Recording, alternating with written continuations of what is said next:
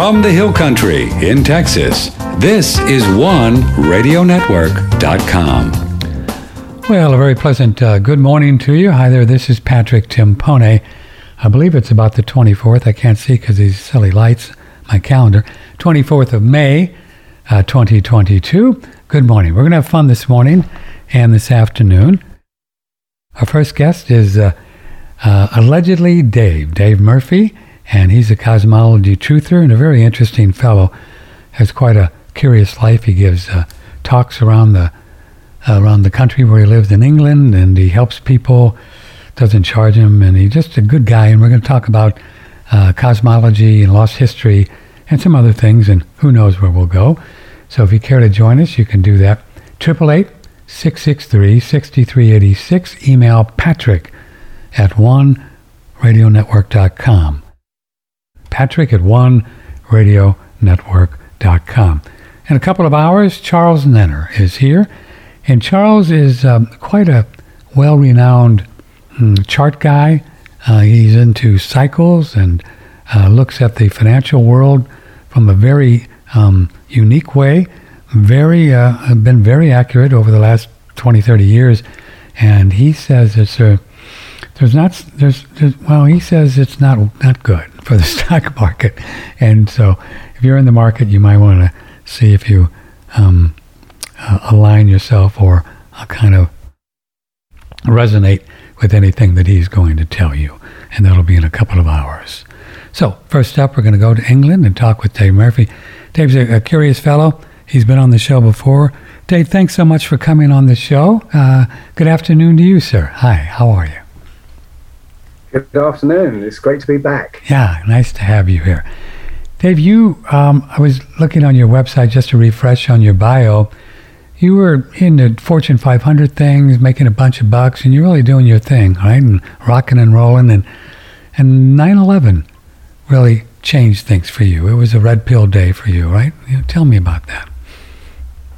Sure. It was, I was watching 9/11 from across the water in Hoboken. Mm-hmm. But it didn't really sink in with me at the time. I watched it, then went back to work the next day and so on. It wasn't until about 3 or 4 years later when I was helping my daughter with her physics homework. And the problem was a marble on the tabletop, and the tabletop is a meter tall. Mm-hmm. How long does it take the marble to hit the floor?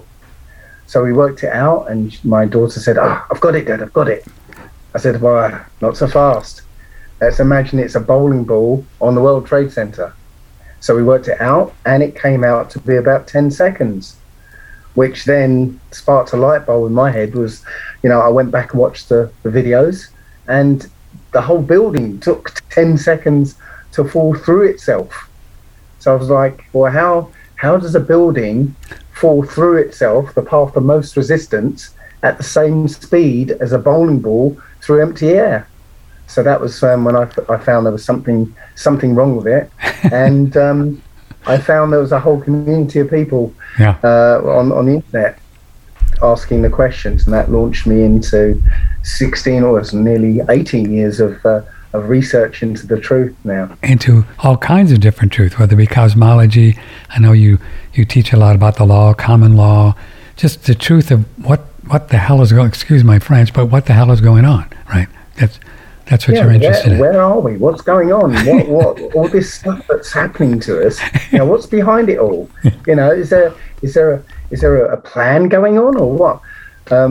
So yes, the 9/11 led me to find out about the Project for the New American Century, which then led me into the New World Order, mm-hmm. which then led me to the monetary system, which then led me to the legal system, and then the healthcare system, and so on and so on and so on. I've been bouncing around between all of these topics and finding out some amazing things. Amazing thing, and we'll talk about them. So what is it about you? Is it most of your life have you been that's curious, or did you spend a lot of time just going along with the flow before the 9/11 event? No, I was a total muggle. I call them muggles. Yeah. I've never heard that term, but I like it. Muggle. I'm going to use that. From Harry Potter. Oh. Yes, means ordinary folk. Yeah. I see. So I was just a normal muggle, trying to make money in the system and doing everything that everybody else did. But a lot of the people who are our opponents in this, the fact checkers and all that, and the mainstream media, they'd like to harp on this part, which is I had my midlife crisis at around the same time. Yeah, but all a midlife crisis is asking questions. You know, what's this all about? Why is this real? What's going on? And it just so coincided with me asking questions about what the system's about. Yes, sir. So it was my midlife crisis, as well as asking these questions, that suddenly changed the direction of my life. Yeah. And then we look at the last couple of years with the World Economic Forum, the CDC, and this whole COVID. I think it was all a scam. I think it was a psychological operation. I could be wrong. I've never proven a virus exists as far as I've ever seen, the people we've talked to. We're going to talk to a fellow tomorrow who's a real virologist, never went to a university, and he's going to talk about this monkey business. And, now it's another one. It's some monkey stupid stuff. And what is it in this consciousness of our world that so many of us believe this? I mean, what the heck is going on? Why do we believe this stuff? I think it's hypnosis. Do you? It's we have the biggest hypnotist in the world in the corner of our front room. Yeah, that television was never designed to entertain us or inform us or educate us. It was designed to give us false realities. It was designed to hypnotize us into believing stuff that's not real, And for me, I wrote a book back in 2014, little plug, called The Human Body Owner's Workshop Manual. Oh, yeah, cool. And so I researched it for about 8 years, trying to figure out how the human body worked. And back then, I found out that viruses and bacteria are things that we produce. They're not floating around in the air waiting to infect us.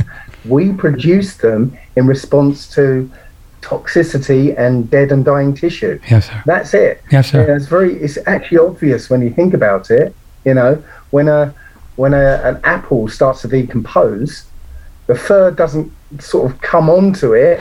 It literally comes from inside. Yeah, it's literally the process by which the apple breaks itself down. Yeah, and it uses bacteria and is the equivalent of viruses.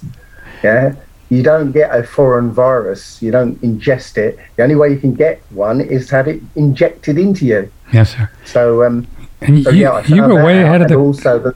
Go ahead, but you were way ahead of the curve in 2014. I mean, this has just really started to come out with the work of Lanka, Cowan, and Kaufman, and Vollmer, and Sal, and all these people we've talked to in the last 3 years, right? It's really, but you figured that out. You knew that 10 years ago. Yeah, well, it wasn't just me. There was a load of people even back then. Yeah. And also found out that vaccines have never worked. Never worked. Never, ever. Yeah, there's I can't remember the name of the book I found, but this guy, I think his name is Andrew Weil. Sure. He put together a whole load of charts of the progression of a disease. So it would like spike and then slowly sort of decline. And then in that chart, he showed where the vaccine for that disease was introduced. And it was always at the end of the decline, so that the vaccine could take credit for the natural decline of that disease. Yeah. So that's it. Way back then, I knew that there was no such thing as viruses, and stay clear of anything called a vaccine. Yes, sir. Is it true that we've heard over the years that this whole, even the polio thing was all a big hoax as well? Is that? Do you know anything about that? Yes, I think one of the charts showed that the vaccination was, again at the end of the decline of polio. And do we know what polio was? That the symptoms that people presented, but it wasn't something that they caught, right? It was something else, if I recall. Somebody. Yeah, I can't remember. I do remember looking into it, and this was way back, but I can't remember the details. It is something, and it still continued after the widespread vaccination, except the only difference was they renamed it something else. Yeah. The same symptoms, they just called it something else, and so it's not polio anymore, you know? Just like monkeypox is just like any chickenpox or things like that, and I don't even know if it exists. And it's just a detoxification thing, right? Chickenpox is just detox. Right? Yeah, it's this monkeypox is actually vaccine-induced shingles. Yeah. That's it. Yeah.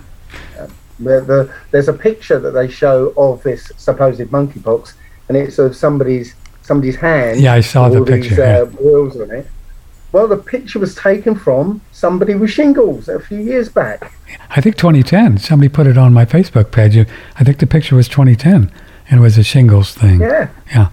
And as you know, probably, as Cowan and Kaufman argue, that when they try to recreate this alleged virus, allegedly, Dave, in the in vitro thing, they use monkey kidney cells.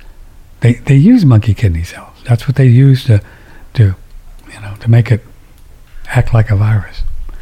Isn't it a trip that they pulled this entire thing off with no virus? Isn't it amazing? This is a wag the dog situation. Yeah, just like that film where they made the public believe that America was at war with Albania simply with the media. Mm-hmm. Yeah, that's exactly what they've done. And because they've got all these agencies, all part of the World Economic Forum and that, all saying the same thing, yeah, well, that's enough. And also repeated every day, yes, every day, yes, over and over and over again. That's enough to brainwash anybody. Yes, sir. So do you think this Ukraine-Russian thing is a big lie that the media is saying as well?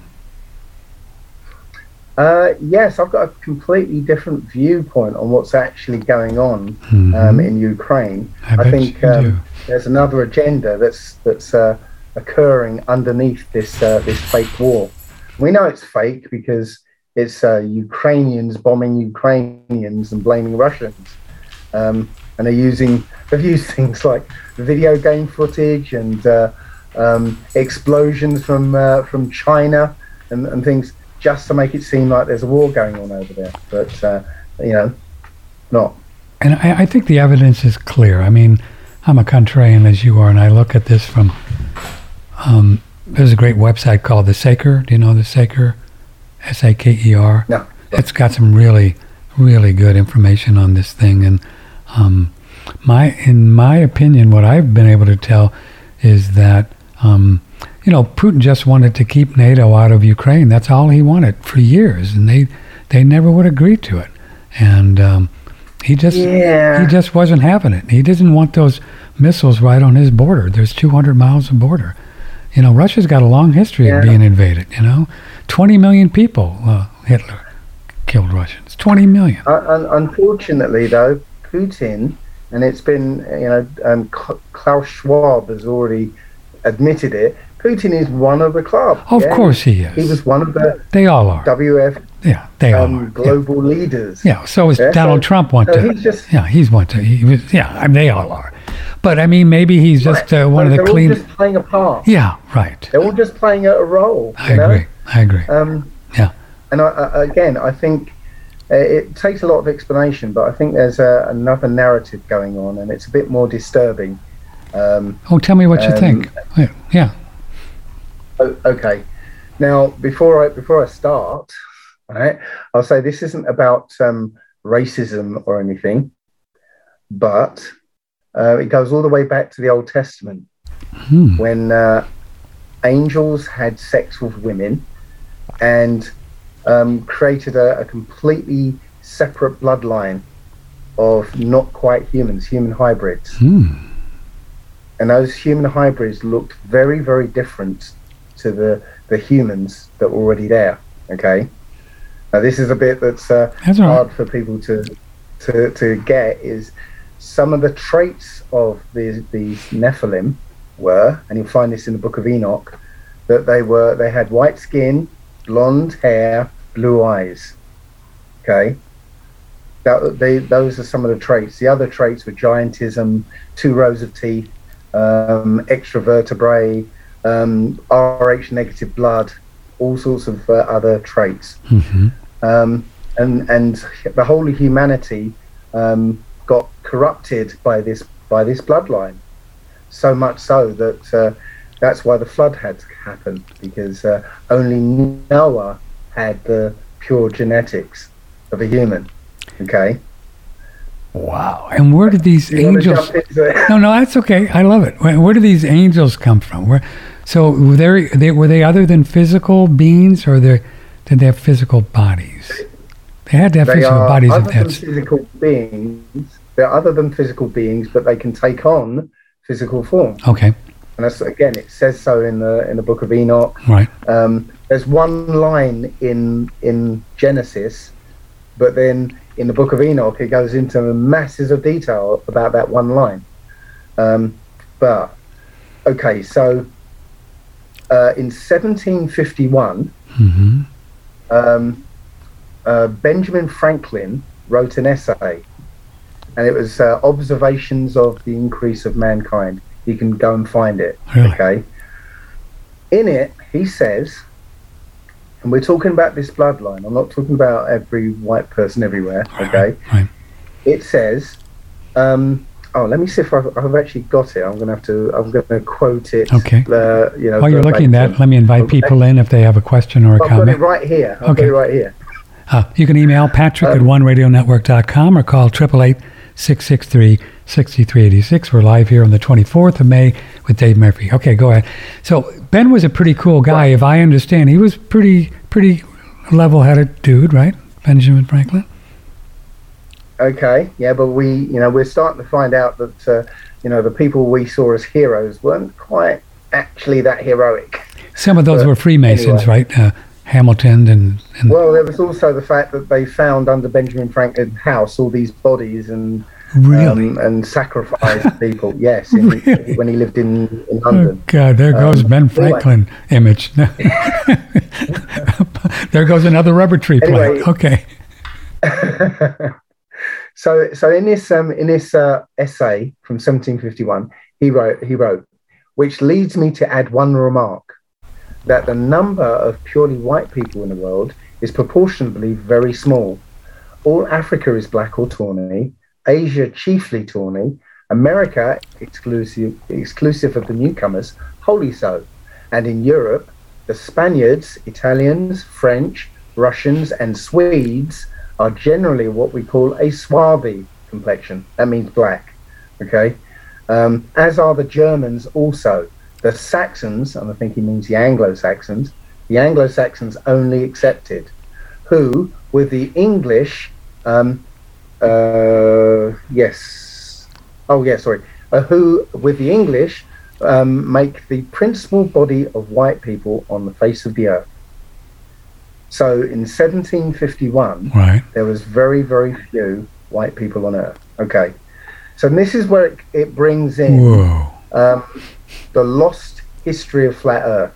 Yeah. If you've seen that video, I have. Or if you haven't seen that video, I suggest you go and find it. It's 5 hours long, but it's well worth the investment of 5 hours. Okay. So what Lost History of Flat Earth proposed was that our Earth is only part of a greater Earth. Mm-hmm. So imagine a big round lake with lots of islands in it. Okay. Now imagine that lake is completely frozen over. Okay. So it's snowed over and it's frozen over now. In one quarter of that lake, there's a heat source sort of circling around, melting out a little puddle in that greater lake. Okay.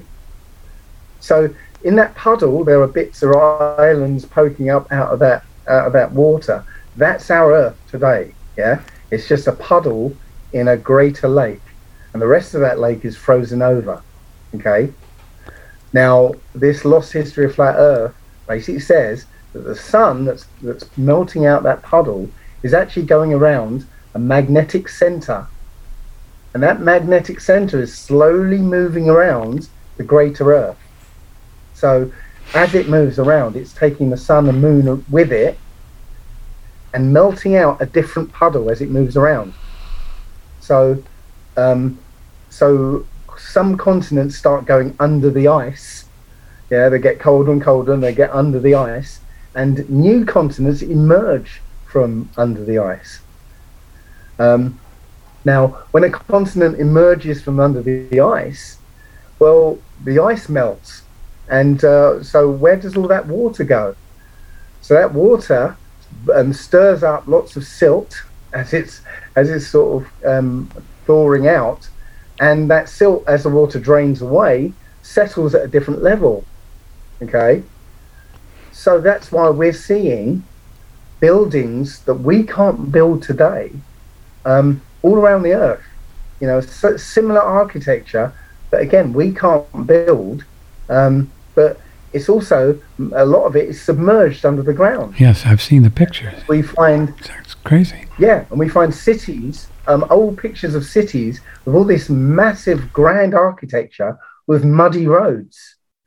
And it seems like people discover or found, you know, they say they founded a city rather than built one, yeah?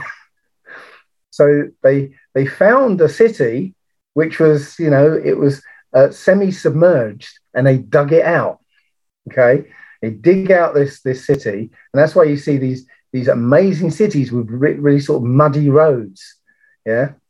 And they don't necessarily dig it down to the original ground level, and this is why you're seeing buildings with windows that are, you know, half submerged underground, and several levels under the ground with windows facing out to mud, yeah?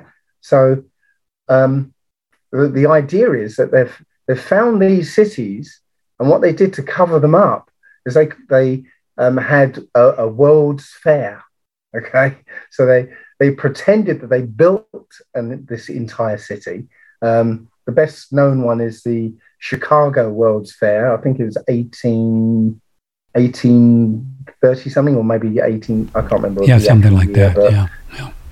Yeah. So there was this massive city that they said they built themselves. Yeah.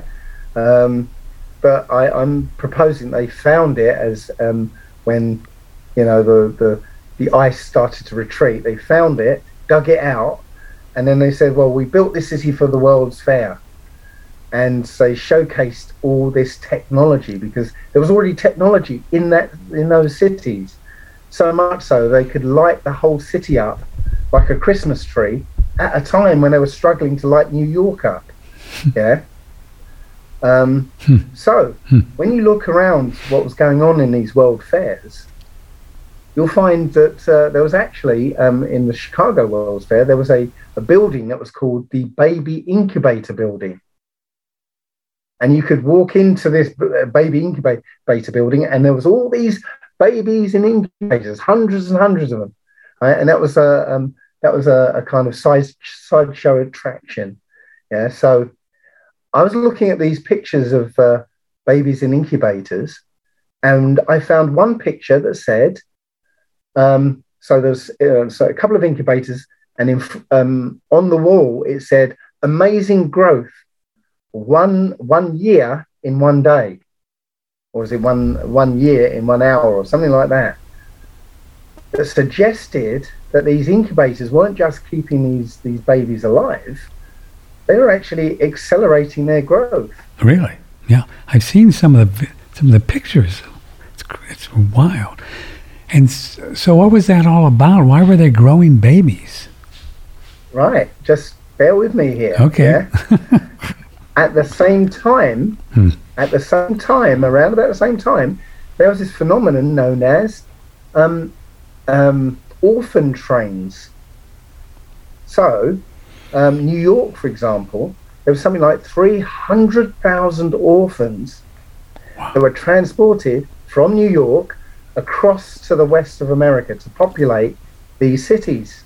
Yeah, but that wasn't all. In the UK at the same time, again, there were thousands and thousands of orphans suddenly appeared, and they in the UK, these orphans were operating heavy machinery. They were doing the work in the Industrial Revolution, right? And these orphans were being shipped out around the world. They were shipped to Canada, to Australia, to South Africa. At the same time, Russia had even more orphans, hundreds and hundreds of thousands of orphans being shipped out around Russia and around Europe. Okay, but not one of these orphans were black. They were all white. Right. All white. Okay. So suddenly, from 1751 to less than 100 years later, you went from very, very few white people to millions and millions of them everywhere. Explain then how that happened. I'm saying I'm just putting pieces together here. Yeah, I understand. Yeah? Wow. There's this technology appeared from these cities. Oh. Yeah, the incubator technology, right, which I'm saying was producing babies, at an accelerated rate. Then all of a sudden, all these orphans appeared. There's no excuse or no reason. No reason for them to just be. Yeah, they're all the parents. So you're thinking then that there was just this whole big plan to populate with these white babies somehow. I'm just putting pieces together. I understand. Yeah? No, I understand. Right. So, fast forward to today. Every Western country right now is in serious population decline. Yes. Yeah. You go to YouTube and put population crisis and put any Western country, they're in desperate decline. Right. I think Italy is so low that I think it's below 1.1 now. Wow. That you need 2.1 children per woman to keep the population stable. But Italy, I believe, is way below that. Are we still on? Oh yeah, we're on. You're on. Oh, sorry. Yeah. That's all right. You just disappeared. Okay, that's all right. So there are whole towns in Italy that are just empty. Same in Japan. There are towns and all across Japan that are completely empty. Same in China as well. So there's this population crisis is serious. I mean, they're trying to say we're overpopulated. Not true. Not true. Yeah, not true. Right, and so when I did some research about orphanages, I looked in orphanages in England. There are none, zero, none at all. Okay. Looked at orphanages in America, none, zero. Orphanages in Canada and Australia, zero. Yeah. There is one country that has. I found that there was over 750 orphanages. Okay, and that's just a conservative figure because I had a list of 750, and I found others that weren't on the list. So there are at least 750 orphanages in a particular country. Any guesses what country that would be? Let me guess. China. No. How about Ukraine? Come on, Ukraine? It's in. Look it up yourself. Whoa. Ukraine has over 750 orphanages. Ukraine is also the center of surrogate motherhood. So you would submit your I guess sperm and stuff or eggs and sperm and supposedly some woman would carry your baby for you and deliver you a baby. Also, wow. Ukraine is the center of child trafficking in the world. Yes, I've heard that. Yeah. And I don't think it's the child trafficking we're thinking about. Okay, right. So I'm gonna step back a bit as well. Okay, to the Second World War. Okay. Mm-hmm. During the Second World War, Hitler was doing had a program called Lebensborn, right, where he would get the blondest, blue-eyed women and put them in sort of huge brothels with the blondest, blue-eyed men, Mm-hmm. and just to try and create the Übermensch, the Superman, Yeah. which essentially was the pure Nephilim. As I said, Nephilim, described in the Old Testament or in the Book of Enoch, were blonde, blue-eyed, and tall, because they were the giants.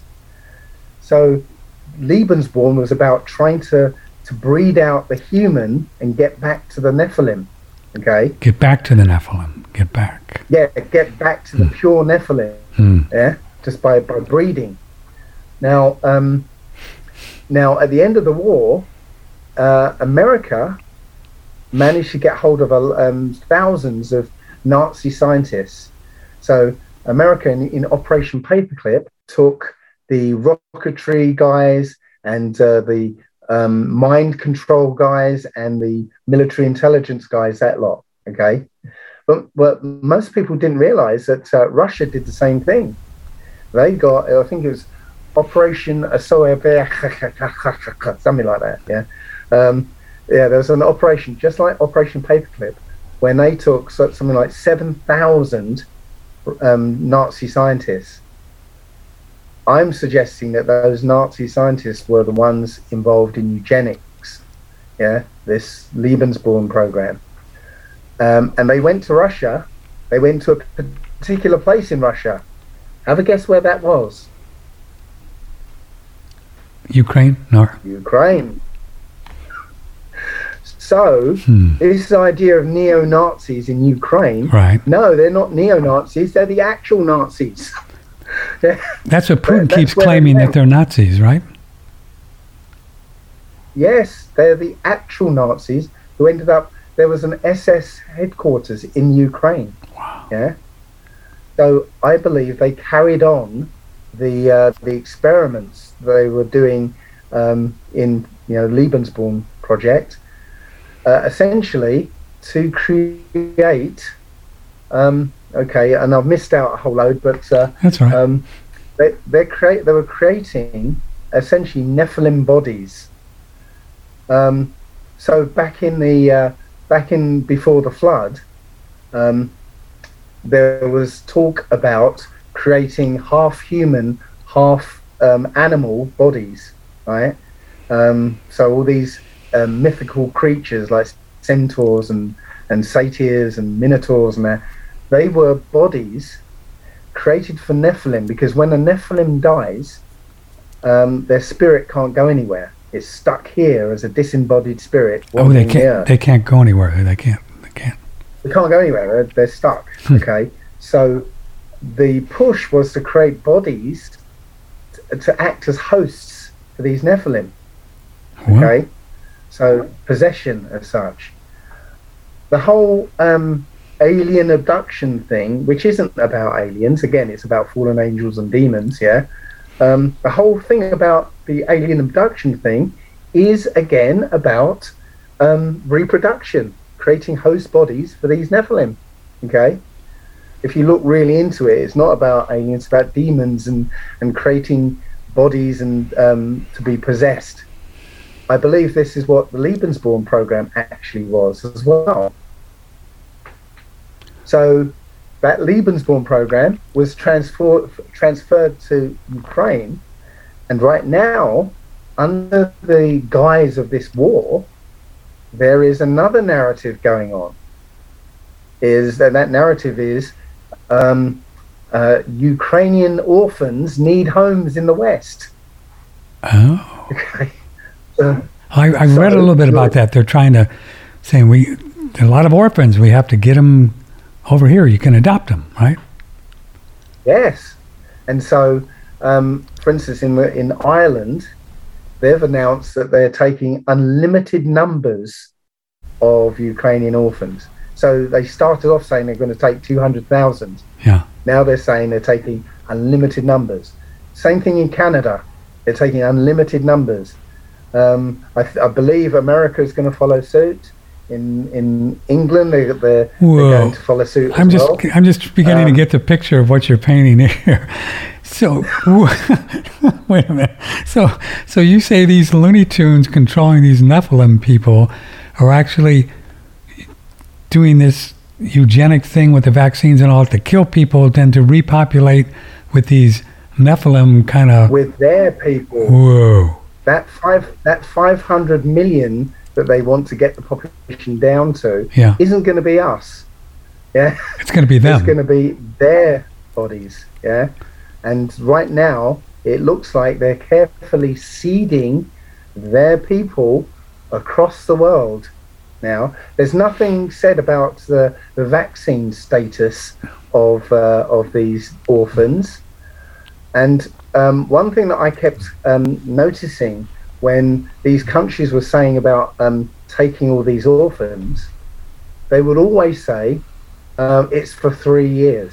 3 years. 3 years. They said it in Ireland, they said it in Canada, they said it in America. 3 years. I suspect that's when the vaccine is going to properly kick in, and a lot of people are going to just leave, but there's going to be a population already in place. Yeah, so these people welcoming in these Ukrainians essentially are welcoming in their replacements. That's the trippiest story I've ever heard. That's interesting. And you know what? I'm almost buying into it. I am buying into it because these people are crazy. I mean, come on, they're psychopaths, right? Okay, well, I've done a video about it. It's called Return of the Nephilim. Okay, and, where can we see that? Out all my... Yeah, Return of the Nephilim. How to spell that for us? Mark. Spell that. Nephilim. I am Nephilim. And where can we find that? Is that actually on YouTube? It's on my channel, D Murphy 25 on YouTube. Oh, say the channel name again, sir. D Murphy 25. DMURPHY 25. D Murphy 25. Yep. D Murphy 25. They actually let you up with that stuff, huh? They haven't found you yet. No, not yet. But it's on BitChute as well. Oh, cool. So just in case it goes down. And in Return to the Nephilim, and you lay the whole thing out. Yep. Okay, I want to understand this Nephilim thing because it's kind of a key thing here. Let me do a little break first, okay, and then we'll dig into Nephilim because I love the spiritual stuff and it's a trip, man. I tell you what, this is OneRadioNetwork.com. Patrick Timpone. What do you think?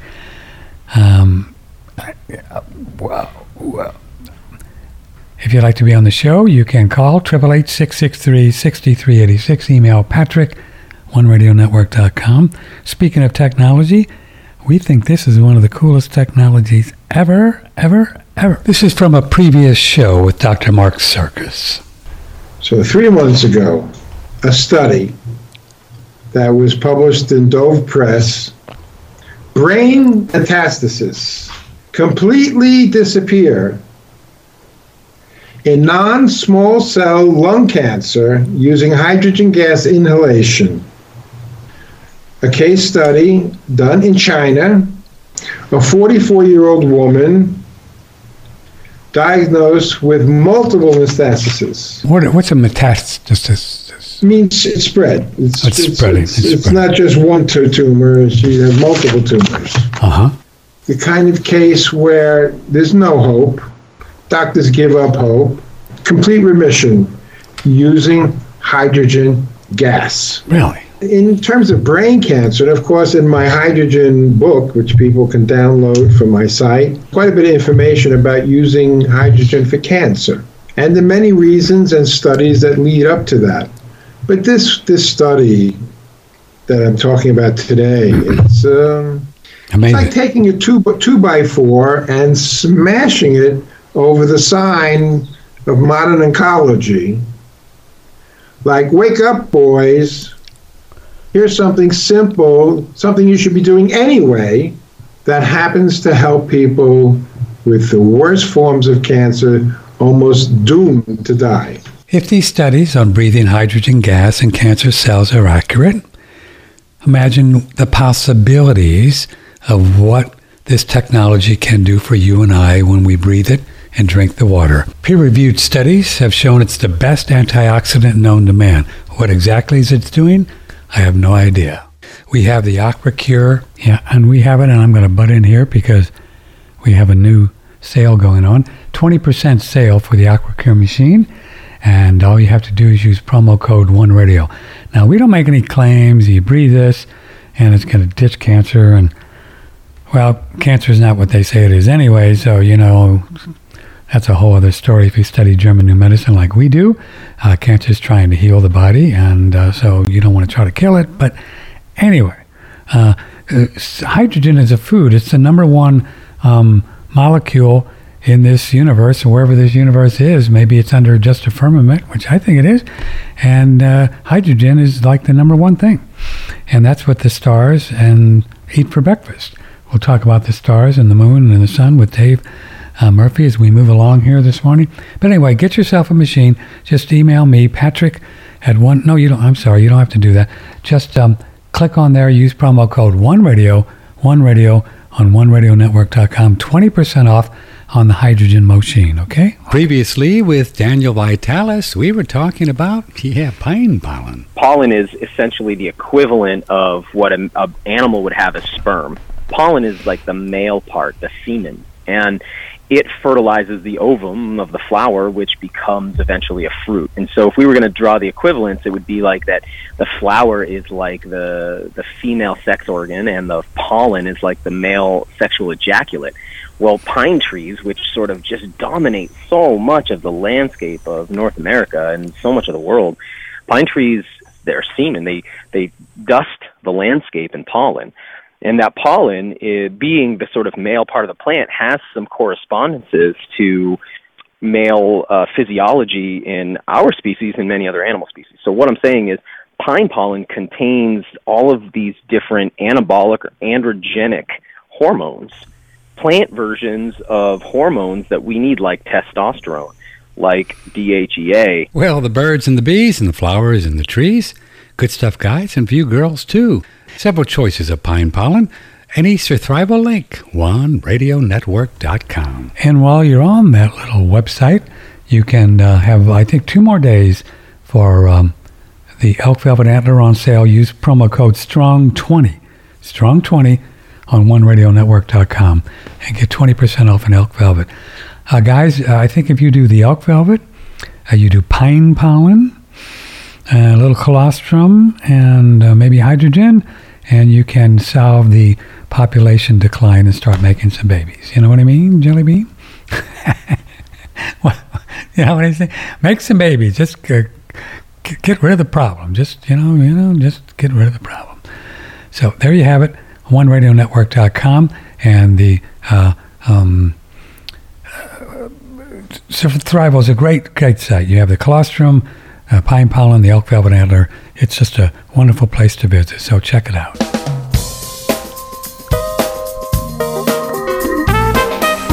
Broadcasting from the beautiful Hill Country in Texas, this is OneRadioNetwork.com. We're talking with Dave Murphy. Thanks for coming on the show, Dave. This is great fun. Allegedly Dave is his website, allegedlydave.com. If you think we're both kind of crazy, believing some of this stuff, well, just email me and ask him a question or two. So let's go back to the very beginning. Not the very beginning, but biblically, when did the Nephilim thing start? And again, did it start? Walk us through, like or a golden retriever, so because I'm not the sharpest tool in the shed to understand. We were on Earth. What year is it about, and then what happened to the Nephilim thing?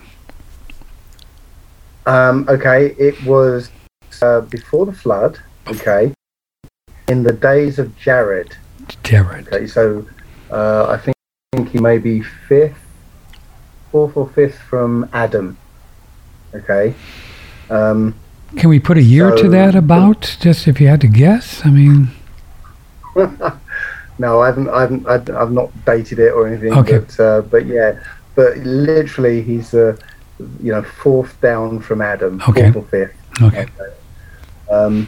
And his name means descend.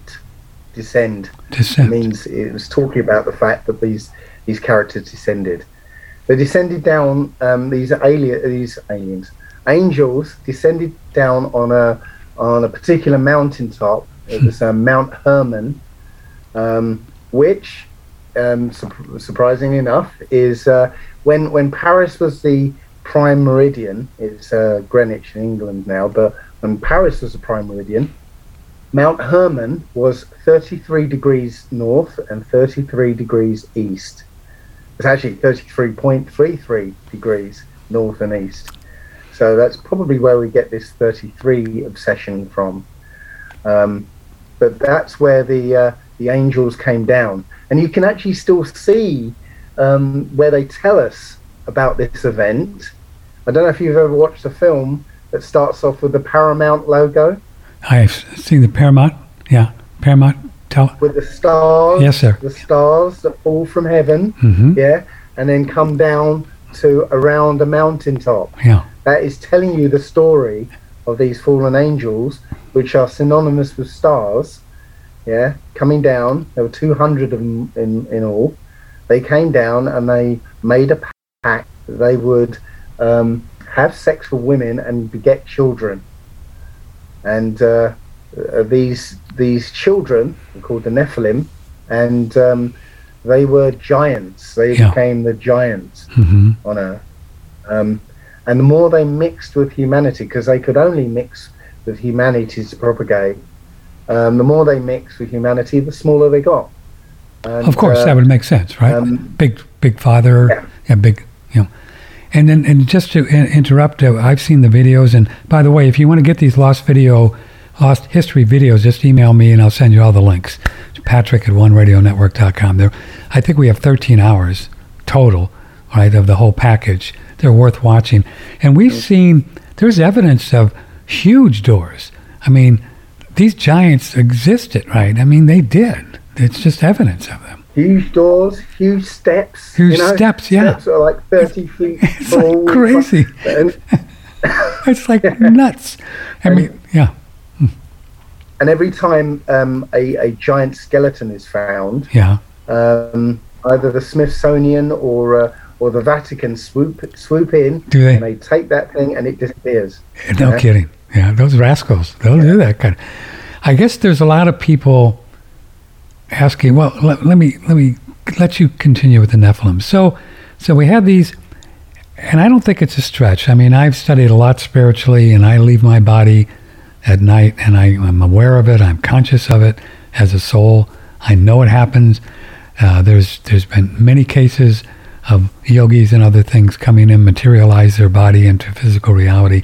It can happen. So I don't think that's a stretch, for some beings to come and, so that it might sound a stretch to a lot of people, Dave Murphy, but for me, I can go there, and so,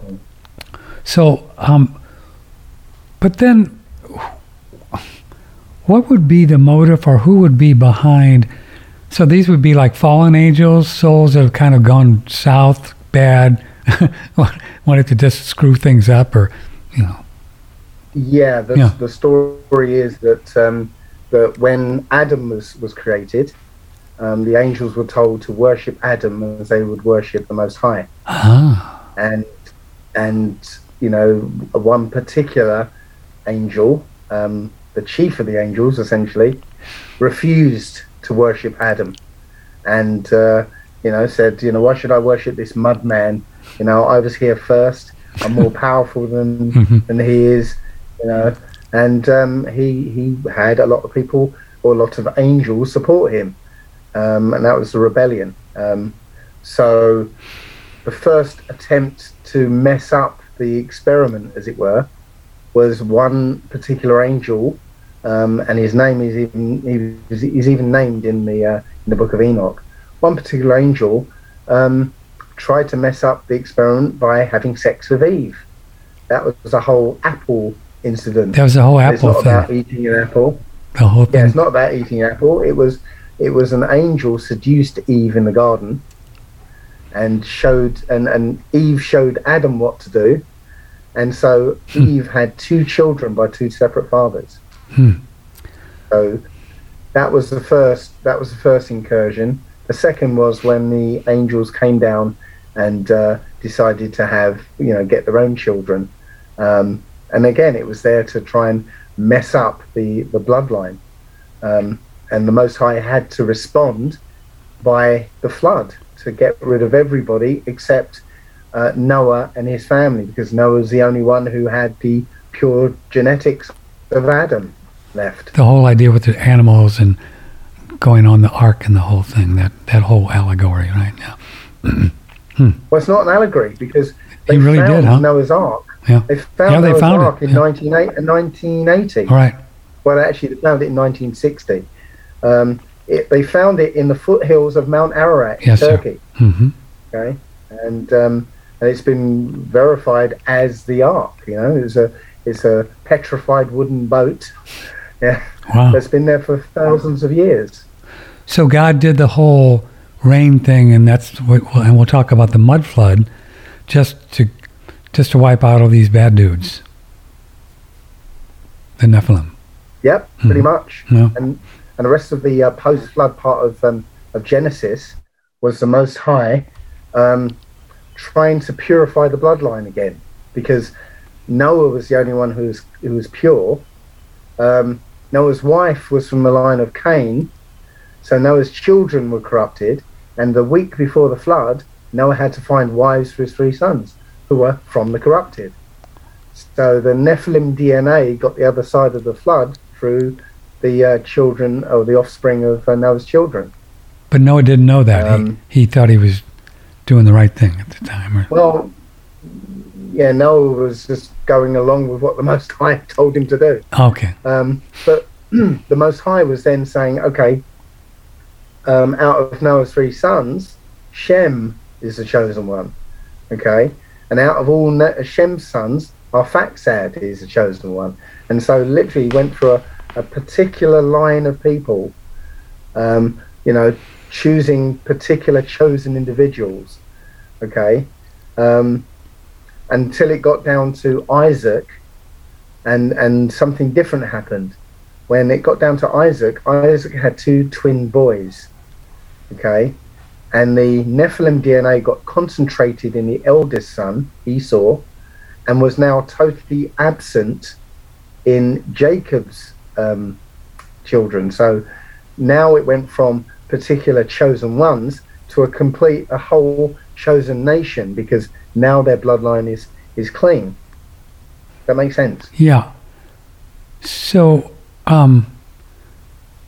so this Nephilim bloodline, are these the same people that are trying to do all those weird stuff now, World Economic Forum, and the whole thing in Ukraine? The Nephilim bloodline. That's the the Nephilim bloodline are what we call the elite bloodlines. The elite bloodline. Today. Illuminati. Just as you've got, whatever. Yeah, just as you've got the 12 or 13 bloodlines of or tribes of Israel, you have the 12 or 13 bloodlines of the Illuminati. Yeah, it's equal and opposite. And right now they're in control, and their blessing, because it comes down to Isaac, who was a chosen one. He had the blessing to pass on to his children, and that was essentially inheritance of the entire earth. Oh, good. Okay. Right. Now, Jacob, even though Jacob was the second born, through a bit of skullduggery, Jacob got the blessing.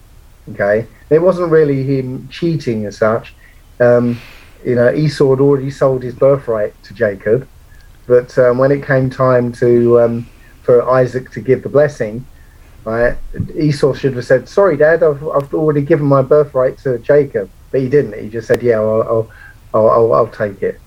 So Jacob ended up getting the birthright, getting the inheritance of the earth.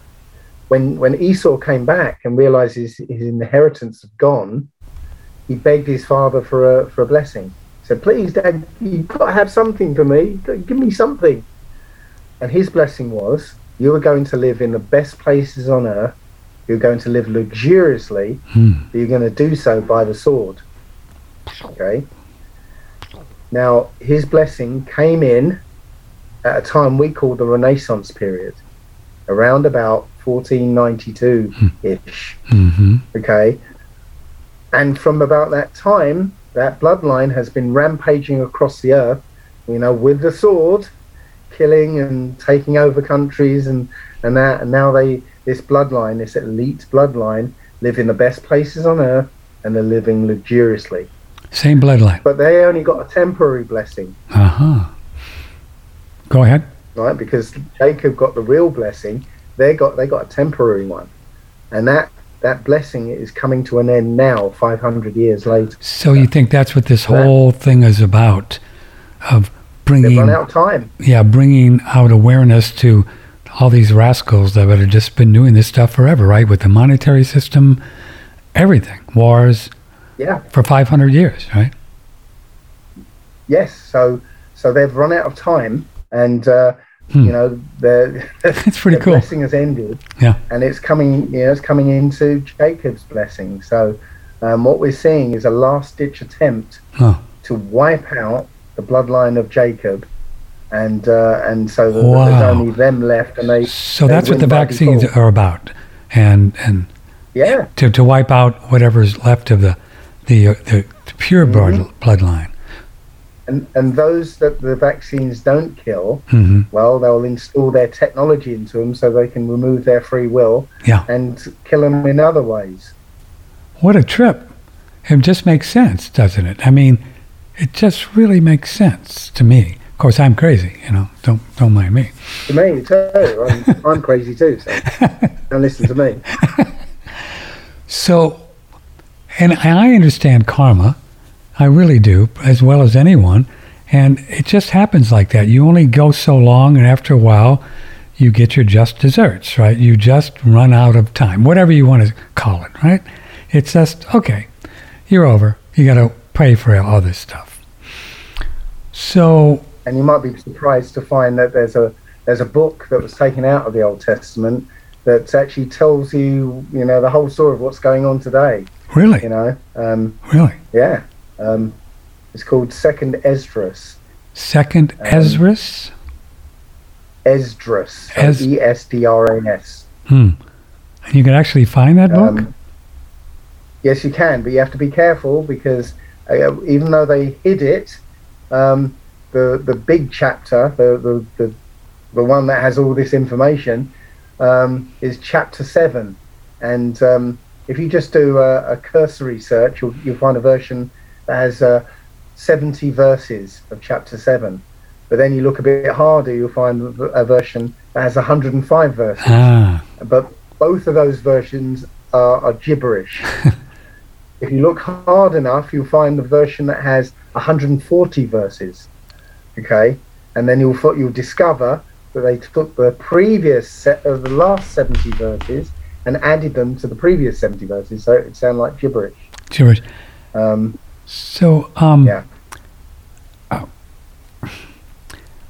don't want to get too far afield, but just in general, how do you think these people that actually literally wrote the Bible, did they just download this information from God, as you say, the Most High or whatever?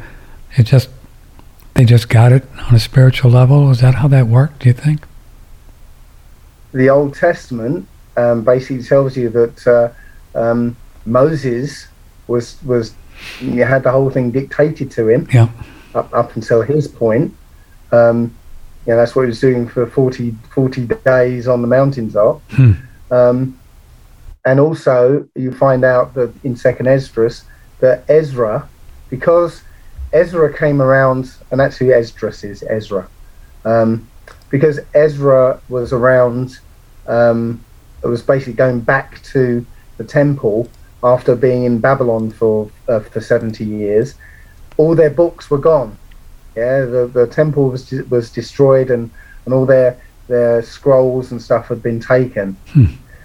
In I can't remember what chapter it is in Second Esdras, but Ezra is literally dictated it to. He dictates the whole of the book of remembrance, right there and then. So That's the second time that it was dictated to. So, Dave Murphy, we're live here on the 24th. So is there enough of us good guys around do we have to do anything to facilitate these Nephilims to fall down and go boom? I mean, or they're just going to do it because it's their karma. They're just going to get it. Yep, they're going anyway. They're going anyway. But we have a duty to turn back to the laws, statutes, and commandments of the Most High. It's as simple as that. To do the right thing and be just and love one another and the whole thing, right? What we're here to do. Absolutely. Yeah. Yeah. And if you read Second Esdras, it tells you that the whole point of life, right, on the higher level here, the whole point of life is that you are in a test. You're in a contest. Yes, sir. Against yourself. Yes, sir. The game is which path are you going to take? Yes, you're going to take the wicked path or the righteous path. Yes, sir. And you can bet you're going to be scored at the end. So I know you're right. In the end, it doesn't matter. It doesn't matter what happens out here. Yeah. That's right. The game is all about you. How are you going to play it? Yes, sir. Given these circumstances, how do you play the game? I know you're right. Deep in my heart, I know what you just said is accurate. That's what it's about. It's what choices do we make, the left-hand path or the right-hand path, and we deal with the consequences. And it doesn't matter if you get dealt a bad hand at birth. Yeah, that doesn't matter. Doesn't matter. Anyone who plays Texas Hold'em will know that it doesn't matter what cards you get dealt, right? It matters how you play the game. You can still win with a 2 and a 3. Yes, sir. Yes, in the face of people with pairs of aces and pairs of kings, you can still win. It depends on how you decide to play it. And don't you think it's fascinating that the media and the people that control this whole thing, they want to keep arguing it's just the opposite, just the opposite, right? If you're black or if you're white or whatever, it's just if you're a woman or a man, that's all they want to do, man, and convince you that you don't have free will. Right? Well, here's the thing: what they want you to believe the opposite. That it's not about you. You're nothing. You're insignificant. It's all about this life is it, and you've got to collect as much stuff as you can, and before you die. No, if we have if there's a possibility we have an immortal soul, then this blip of 100, 120, whatever, how many years you get, it can't be the important part. I agree. If you've got like infinite life and there's this blip of 120 years or whatever it is, that's not the important part. It's nothing. That is something that feeds into the important part. Yeah, I agree. No, I know you're right there. And I know we're immortal. I can't prove it, but I know that you and I are immortal, and our listeners are immortal. I know it. So we're with Dave Murphy. What do you think? 888-663-6386. Email Patrick at oneradionetwork.com. Jody writes in, well, if all this lost history is true, how did they possibly keep it from us all this time? I think a lot of people ask that question. Really? I mean, how could this be true? The mud flood thing and the Nephilim, because nobody knows about this stuff. I mean, flat Earth, right? Immovable Earth. I mean, this one bloodline has spent this last 500 years removing knowledge. Literally, the religious part, the sort of priesthood part of this bloodline has rampaged across the earth, removing knowledge about the Most High. They've destroyed all the books and kept their own version in their archives underneath the Vatican, and then they've overlaid their religions. Yeah, all these religions come from the same place. Yeah, doesn't matter what they are; they come from the same place, and they give these different brands of religions to capture everybody. Yeah. So their religious section has done that. They've taken control of education. So you get born into the world and you get information fed to you about how the world is. You know, they control the media, they control, you know, pretty much everything. You get fed a version of reality that we just believe. Yeah. Just like he said in the Truman Show. Yeah, you believe the world that's presented to you. Yes, sir. And the religions, just God love them, they try, but it's all about guilt and fear, and it's all the same thing with different holidays. You know, it's all the same, same trip. And how can Christianity be about love if the worst atrocities in the world have been caused by Christianity? You know, under the flag of JC. The whole of the Inquisitions, you know, all that. No, it's a contradiction. And so this goes back then to this whole wicked history that people have talked about for a long time with the Vatican Bank and the New World Order and control and the Pope and all that whole thing, right? Wow. Yeah. Second Esdras, he tells that in the last days, the earth will be overspread by a three-headed eagle. A three-headed eagle? Yes.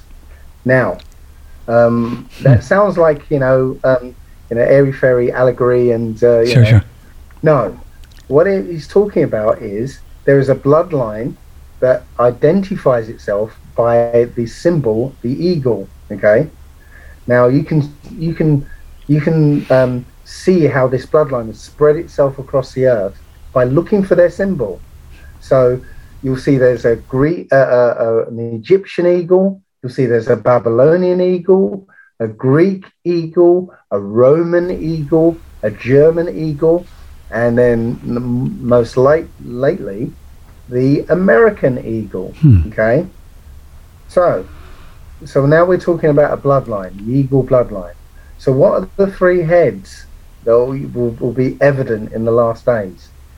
Well, there are three power centers in this world right now that are controlled by this bloodline. They're not like anywhere else on the earth. They're their own separate city-state, not part of the country they're in, not part of the city they're in. Okay? Do you know what they are? Well, one would be the Vatican. Vatican?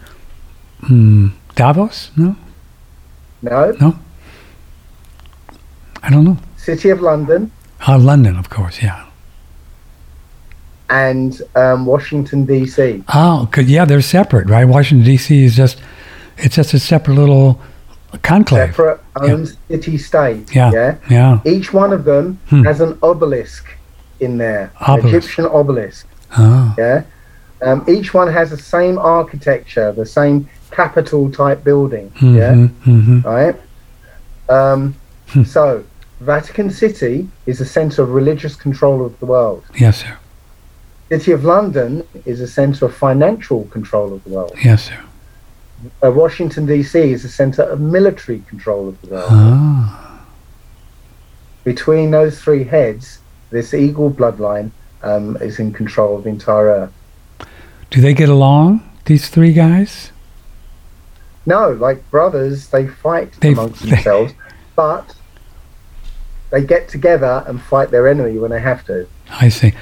So this is John, and I'm glad he said this.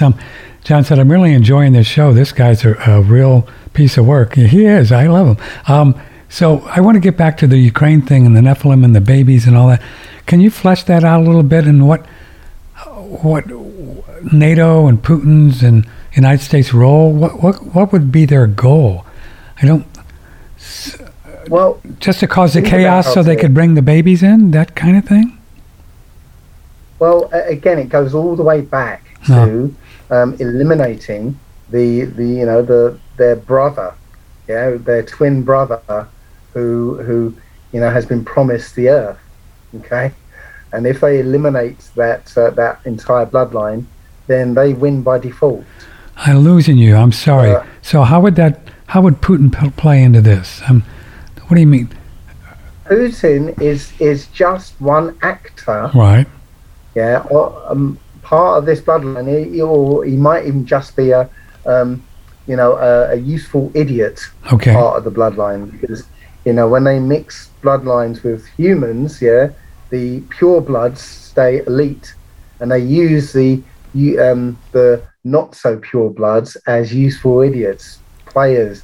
Like Hitler was a player, one of their useful idiots. Everything you see in the world and everything you see in so-called history is theatre for our benefit. They play out a scene like a war, and they show us how the story of the war, and we just think, oh, okay, that's true, so we've got to change our lives accordingly. But that war is there to shape our reality and make us move in a certain direction. I understand. So World War II wasn't the way they said it was. Of course not. America, there were powerful people in America who were helping the Nazis. There were, Ford Motor Henry Company, Ford, and Henry Ford. Standard Oil was giving the Germans a certain oil so their tanks could run. There were elements in England that were helping the Germans. The Warburgs were financing both sides of the war at the same time. Yeah. It's theatre. The whole thing is theatre. Yes. And again, it's the only way to herd millions of people by a small number of shepherds. Yes, sir. So they could have tricked Putin to invade Ukraine with the whole NATO scam thing or whatever to get him to do that. There was no trick. He has to follow orders. Oh, he's got to. Oh, yeah. Of course. I'm forgetting that. Okay. If you're a Mason, for instance, right. and, you're given orders, you follow them or else you die, and other things happen. Yeah. So no, they have to follow orders. No. Okay, so then these were the same people that started to put out the idea that the Earth was a globe spinning around the sun long ago. And I get this question asked a lot. Well, why would they do that? Why would they do that? What's the point? Why? In order to take over and control billions of people, the very first thing you've got to do is psychologically weaken them. Okay? If you know that you are a sovereign being, one step below the Creator, well, nobody can stand above you and say, you do as I say. Right. Right. But if you have the idea that the Earth is a ball, just a speck of dust in an infinite universe with billions and trillions of specks of dust, and you're just a small microbe that's crawling around on that speck of dust, and it all came about by accident, and that's where the Big Bang Theory came in, and that your existence is only accidental, because that's what the whole theory of evolution is about, that you just accidentally evolved from slime that turned into a monkey that turned into you. If you believe all those things, then you are nothing. You're an accident in an uncaring, infinite universe. There was no creator, because it doesn't require a creator to create this illusory universe. So you then have to submit yourself to powerful people down here. Those people who say, well, we've got more money and land and power than you. You do as we say. Yeah. So, the ball Earth was just one part of a larger deception to make you nothing. And that started about when, Dave? 400 years ago? 500 years ago. 500 years ago. Yeah. And was it true that they kind of paid people to come up with gravity and the ball Earth, Copernicus and Einstein and all these people? They were all again part of the same bloodline. They were Freemasons and Jesuits and all. They were all the actors in this idea that we live in a ball in space. All the astronauts were military or Freemasons. Yeah, they all had to follow the same programming. This is from Seville, something like that. I've seen some videos of this big ice wall that holds in the oceans down at the Antarctic. Is this real? Good question. Absolutely. And if you try and get close to it, you'll get turned around by the military. Yeah, you can't do it. Can't do it. Yeah, there's a video of a couple of guys in a fishing boat. Yeah, I've seen that. And yeah, they think, well, let's see what happens. Right. And they start heading towards Antarctica, and a warship arrives and tells them to turn around. Okay. And a warship arrives. And it's true too then that the Illuminati and these Davos and this whole crowd, they've had this stuff going on in Antarctica for a long time. They've actually met down there, and the UN has a treaty, and they've countries have signed on to it, that you just can't see what's on the other side of all this ice, can you? You can't do it. Yeah. And again, I believe the whole lost history of flat Earth idea that Antarctica is a moving body as such. It's not a defined place. As the sun and moon are moving around that magnetic center, the boundaries of Antarctica are also moving. How could they be moving? So, what's underneath them then? Water? Remember what I said? Remember what I said? If you imagine the greater Earth as a lake that is frozen over, yeah, and the sun and moon are going around 1/4 of that lake, melting out a puddle, but the sun and moon are going around a magnetic center, which is all itself moving slowly around the greater Earth. So as it moves around the greater Earth slowly, the sun and moon are going with it, melting out a different puddle. Yeah. So certain continents, as the sun is moving around, are starting to go under the ice, and new continents are appearing. But if a new continent appeared, would we know about it? No, not if it was not part of the stuff that we believe is Earth, right? Well, think about it. I mean, you can't, even if you get on a plane to go to Australia, and on the way to Australia, there's a new continent, you wouldn't know about it, would you? The plane isn't going to go there. You're 35,000 feet up. You're not going to know what it is. Yeah, we rely on them to tell us, and they're not going to tell us, even if it was true. Can you talk about the moment you really got it that we're on some immovable plane, not spinning around the sun, Dave Murphy? Do you remember that, the moment when you said, whoa?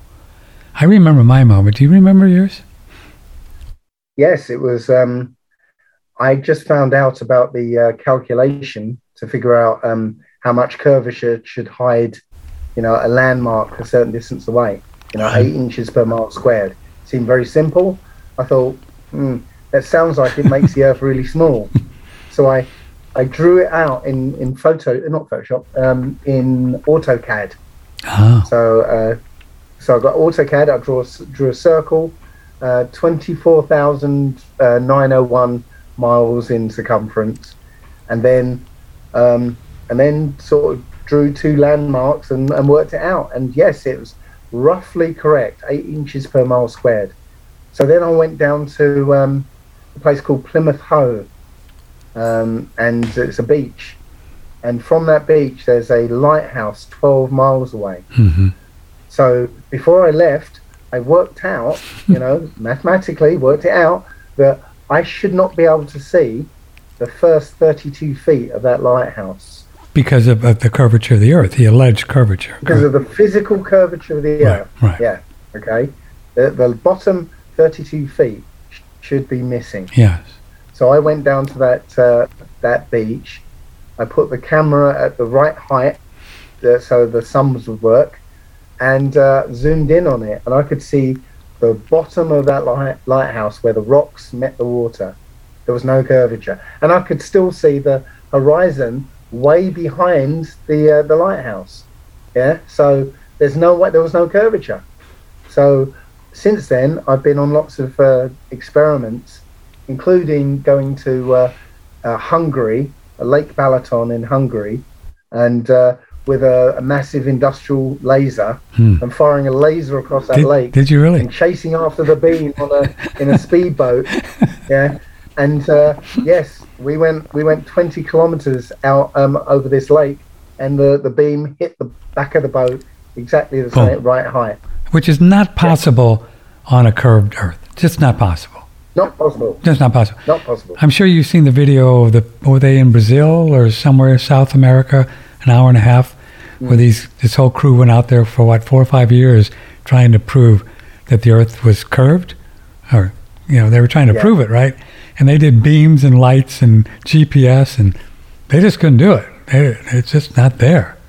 There's no there. Yeah, but then they discredited themselves by saying that the guy who made the film said he got the information from some alien he channeled. Oh, did he really? But they showed you the experiments. It's not like he downloaded some information. Yeah, the experiments. They were real.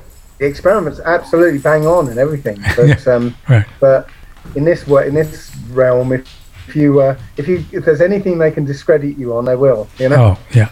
I mean, yeah. I was watching the Flat Earth video, I guess about a year ago, the whole Flat Earth videos, and there was just a moment where I really thought, whoa, we're not moving around the sun.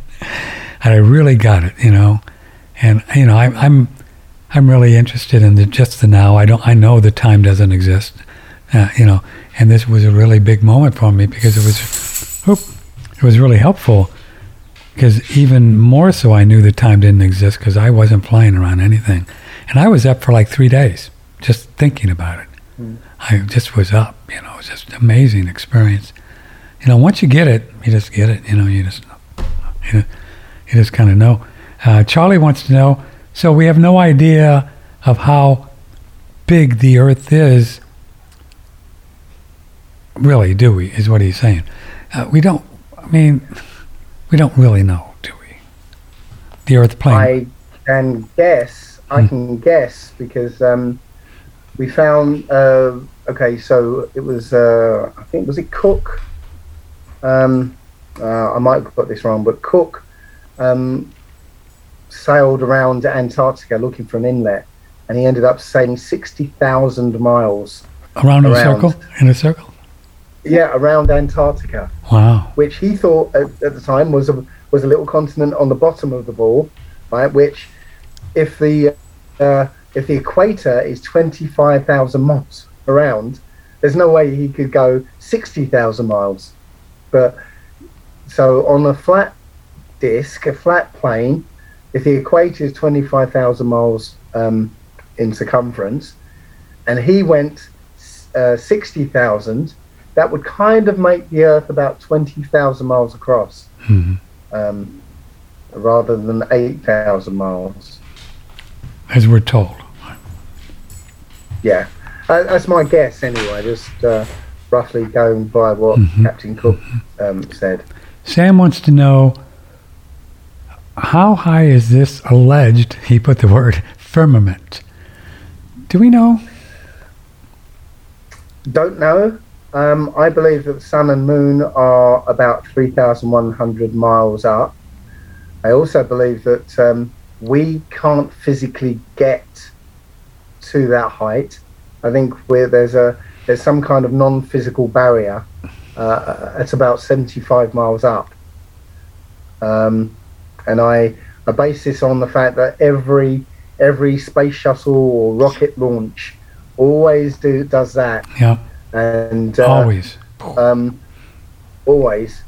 And then there was the Go Faster rocket launch in 2014. That's pretty cool. Where an amateur rocket fired it straight up, and it went about 74 miles up, and it hit something.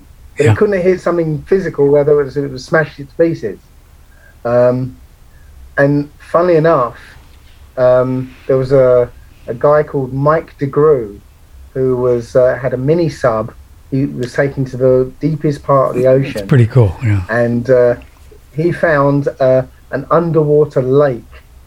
Under the ocean? The bottom of the ocean. Yeah. Yeah. And he said, we tried to submerge the mini sub into that lake and bounced off. So I think we are in a kind of, there's a non-physical barrier that stops us going too far, either up or down. Non-physical, kind of a spiritual, another reality that kind of keeps us. Some kind of barrier, whether it's air or water that's just too dense to get into, or something non-physical. And I think it could be water, because whenever you see, I think the SpaceX launches, they go up, they do their sort of curve, but then they hit something and it looks like it leaves a wake behind it. Yeah, I've seen that. Yeah. Yeah. So that could be what, I don't know. I'm just saying there's a non-physical barrier before you get to the firmament, and it's it stops us from going too far. I got an email from Elon Musk organization. They're doing this Starlink satellite stuff, and I mean, they tell you right here that they don't really have satellites. I mean, they don't tell you, but they tell you that they got to get to your part of the country. Now, if they're, they said right here in the email, okay, we're getting to you. I mean, if they were circulating around this alleged Earth in some alleged satellite, I mean, they could get the whole place with all these satellites they got up there. Why would you have to wait until you can get and come to Texas? I mean, it doesn't even make sense. They're balloons, right? Tell folks about that. They're just balloons, aren't they? Well, it's I'm sure it's just a coincidence that the biggest user of helium in the world is NASA. Yeah. I'm sure it's a coincidence. And we've got footage of NASA launching satellites on balloons from Antarctica. From Antarctica. Yeah. And also occasionally one of these balloons crashes, and you've got a satellite, I think it was in Kenya or something, a satellite had crashed and it's still attached to the balloon. To the balloon, right. Yeah.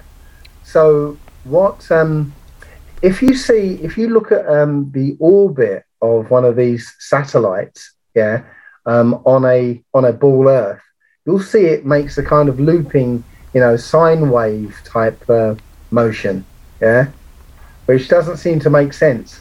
It's kind of up down motion across the Earth. Doesn't seem to make sense. But when you take that orbit and then flatten it out into a flat Earth, it's literally just a circle. Okay. They're just going around. And those circles, correspond to the jet stream, the northern and southern jet stream. So it looks like what they do is they launch these satellites into the jet streams, and these satellites just go round and round on these jet streams. And they're balloons, right? And on these balloons, they just go round and round. And I did catch a video, which I couldn't find again, but it was of a pilot that was talking about how they would capture these satellites. They had a C-130 big heavy aircraft with a kind of net type thing or a capture thing on the front, and they would just fly into the I don't know, the connection between the balloon and the satellite and hook it and capture it that way. Interesting. So yes, there aren't satellites, they're sataloons. Sataloons. So I would suspect that most pilots would have to know that we are on a flat plane rather than a circular globe, right? I mean, wouldn't they? Most of them? Well, we're every time I fly, I actually take the time to the pilots. Right. And half the pilots have seen the curve, the other half say that they haven't. I ask them questions, kind of leading questions, when they realize that they're just about to prove the flat Earth. They kind of go, and they contradict themselves. But saying that, there are a lot of pilots now coming out and saying, yeah, I think it's flat. Yeah, we don't make any adjustments. We don't, a plane flies with a slightly nose up attitude, okay? Mm-hmm. And if they're going about, let's say they're going 600 miles an hour, it means they've got to correct for something like, I believe it's like 45 miles every hour. Yeah, they've got to literally drop that plane 45 miles every hour to keep going around the ball. But they don't. Okay, they don't. And as I said, they've got a slightly nose-up attitude, and somehow they've still got to, with a nose-up attitude, still find a way to drop 45 miles every hour. Is it too simplistic to use the argument, for example, if the Earth is supposedly spinning to the east at 10,000, what is it, 1,000 miles an hour or something like that? 1,000 miles an hour. And if you were then flying to the east, that you would get there, I mean, with a plane, is that too simplistic to use that argument that doesn't even make sense if the Earth is spinning? I mean... absolutely. It should make sense. That's the way it should be, right? But if it is spinning, right, it would have to be. Yeah, but what they're saying is that the plane. Let's call it a helicopter. Okay. A helicopter should be able to just hover for half an hour and then land, and it'd be thousands of miles away. Yeah? Right. Yeah. What they're saying, as soon as that plane or helicopter takes off from the Earth, it's still got the momentum pulling it, moving it backwards at 1,000 miles an hour. Yeah. That's the argument they use for that? Yeah. That's the argument. And the air is moving at 1,000 miles an hour as well, which, again, is a silly argument, because that means the air at sea level and the air at, 10,000 feet has to be all moving in at one speed, which doesn't make sense, because it's, the Earth will be moving faster the higher up you get, because obviously two different heights. You can see my hands. I can't see what. Right, different heights.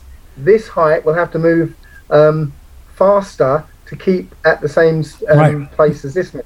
Yeah. So literally, if it was true, the air moving by the surface will be moving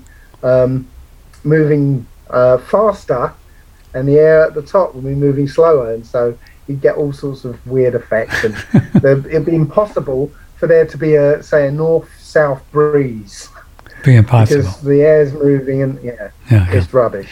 We have another interview coming up soon, but do you have a few more minutes? Can we do a quick break and just wrap it up with a few more questions? Sure. Okay, let's do that.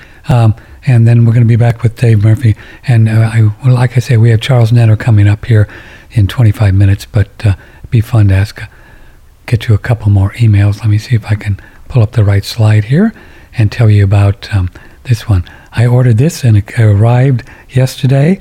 If you've never tried this ginseng, OMG. Previously with Brandon Amalani of Shen Blossom, talking about our very special ginseng. And you don't want something that's been corrupted coming into your body. Like the ginseng is a super important example of that. When you're using aggressive alcohols and solvents, it has a strange effect with ginseng, in the sense that when you're not only over processing it, but putting it in really aggressive alcohols, what's going to happen is that you're going to flip the chemistry on some of the androgenic. Naturally, it's androgenic. It's going to basically protect the telomeres and add life to the body and protect the genetic replication of the cells. But it's also going to boost the androgens and boost the male hormones in the body. But if you incubate it in really aggressive alcohol, it flips those to become estrogenic. Now, phytoestrogens are not necessarily bad in balance, but you really don't want that with your ginseng, especially if you're getting like a really high quality, a really old root, something that's very special. You want to treat it with care and make sure it's delivering what ginseng has to offer. Just a short clip from Brandon talking about the way they do the ginseng, just to give you a better idea of where this company is coming from, the quality and the ethics. Brandon and the Shen Blossom link on OneRadioNetwork.com. Previously, with chemist, biologist, and nutritionist George Altgeld, we asked him this. And so what do you think about Dr. Seneff's contention that as these glyphosates are in the soil, they bust the sulfur cycle, and that's really detrimental to the body? It's extremely detrimental. Sulfur is such an important detoxifying agent for the entire body and especially for the liver. You've got to have trace minerals so that the liver can build these compounds that are essential for getting itself cleaned. And that lady who was talking about sulfur, man, play that ad every chance you get, because our foods are so deficient in sulfur, and it is a big deal for the liver to have enough sulfur to make all those compounds that it uses to detoxify itself.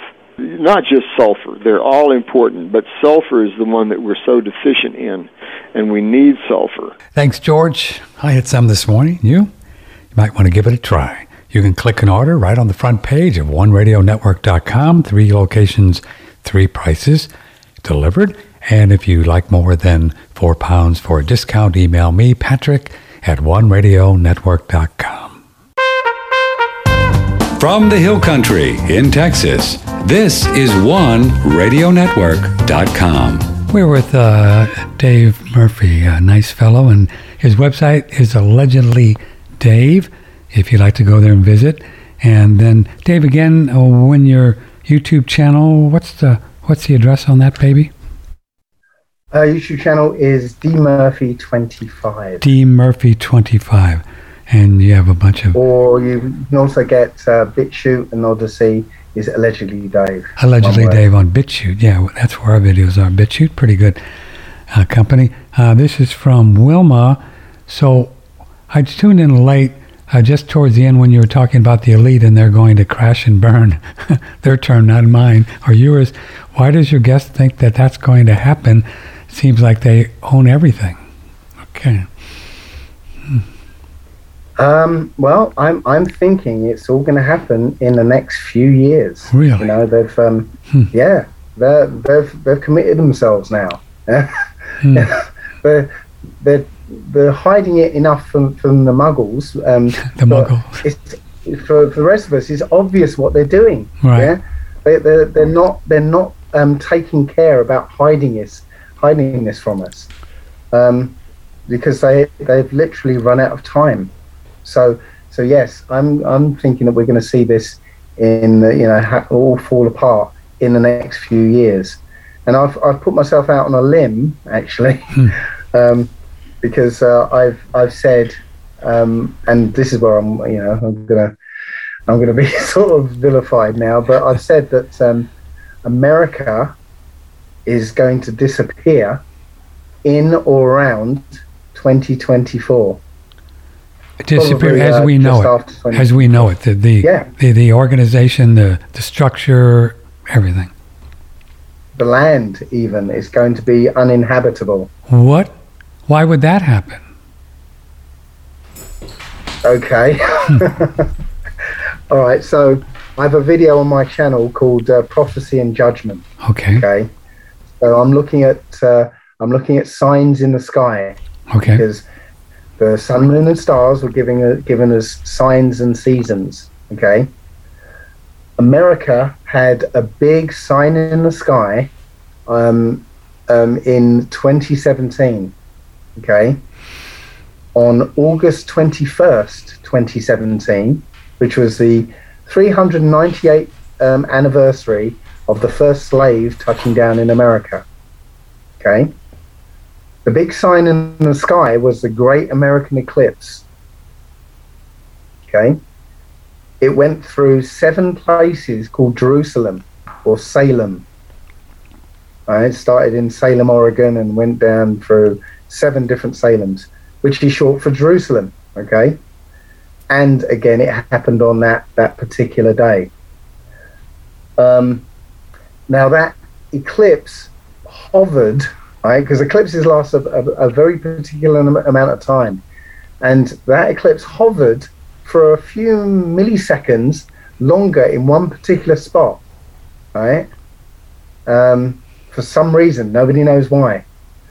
But 7 years on from that eclipse is another eclipse in 2024, and it crosses America the other way, forming an X.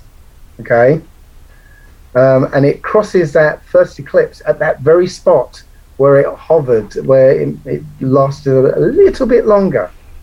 Okay, now that spot is over something called the New Madrid fault line. Oh, we know that one. The most active, right? The most active earthquake zone in the country. Yeah, which huge. is connected. Huge. It's connected to the Yellowstone fault line. Oh. And under Yellowstone is a supervolcano. And they've said if that supervolcano goes, it's going to take 3/4 of America with it instantly. Okay? 2018, Yellowstone started waking up. New geysers appeared. The ground started heaving up and down 6 feet. They had to close the park several times.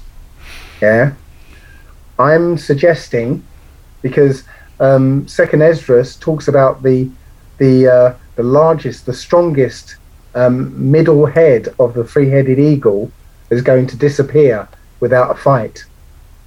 Okay, it's going to suddenly disappear. Going to go away without a fight. Yeah, and I'm suggesting that middle head, the strongest head, is Washington D.C. Okay. And so in and around 2024, and I think it's after at some point after that second eclipse, because eclipses are warnings.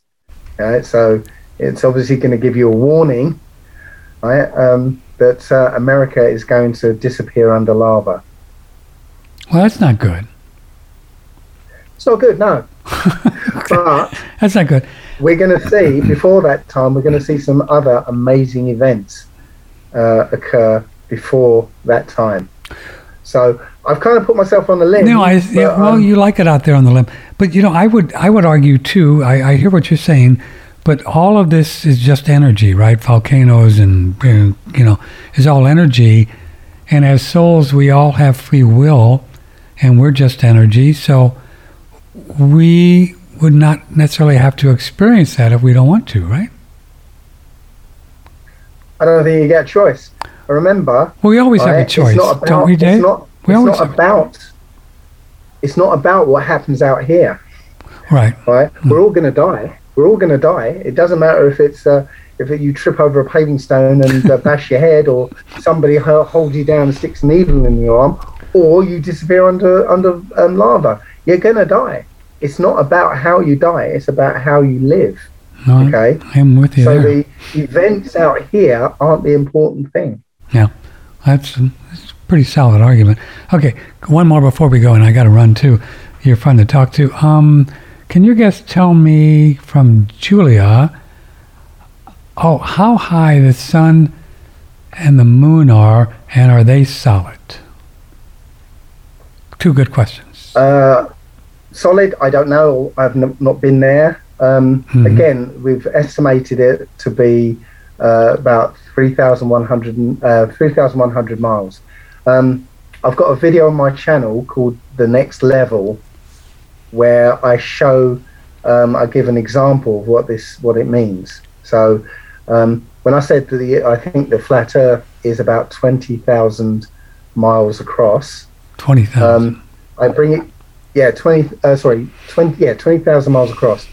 I bring it down to the level of a 2 meter wide tabletop, right, circular tabletop, right? And I say, well, imagine that table is in a darkened room, right? And you have a very small but very bright light, which is 3.3 millimeters across, and you're holding it 31 centimeters above the table in one particular spot. What you'll get is a kind of pool of light on the table, right, where that's just below where that light is. But on the other side of the table, it's going to be in darkness. Okay, so that's the Earth. That's the Earth we live on, and it's and it works out just about right if at that scale, 31 centimeters is 3,100 miles up. 3,000. So the firmament has to be way above that, right?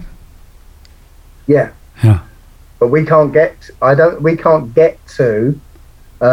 where the sun is. I think we've got a non-physical barrier where at 75 miles up. Yeah.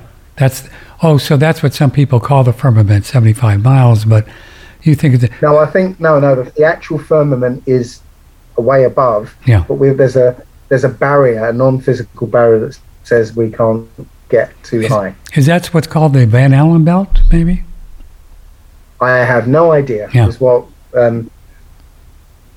they say it's an impenetrable barrier. Maybe that's what they're talking about is firmament. It's a God thing. Right, it's a God thing. Said, don't go up there. Don't go. Yeah. Don't go up there. You won't like the result.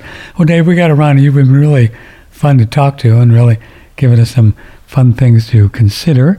AllegedlyDave.com is the name of his website. AllegedlyDave.com. Dave Murphy. So thanks for spending time with us. It was just great fun. I really appreciate it. You're welcome. You take care of yourself. Till next time. Yeah, till next time. Stay out of trouble now, okay? Yes. See you. Okay, we're going to wrap it up here. Boy, that was fun, huh? Peace, can I say that? Please pass on these links to everyone that you care about. And that'd be a great way to help support us, too, is just pass them up. We have all of our videos on BitChute and all of our audios on OneRadioNetwork.com. So I will see you in about 10 minutes, 12 minutes. We're going to talk to Charles Nenner, and he's got some things to say about what he believes is going to happen in the stock market, that if you're in the stock market, you may want to pay attention. He's pretty very well-respected fellow, and so we'll join him in about 12 minutes right here on Radio Network. Take care. Thank you. May the blessings be.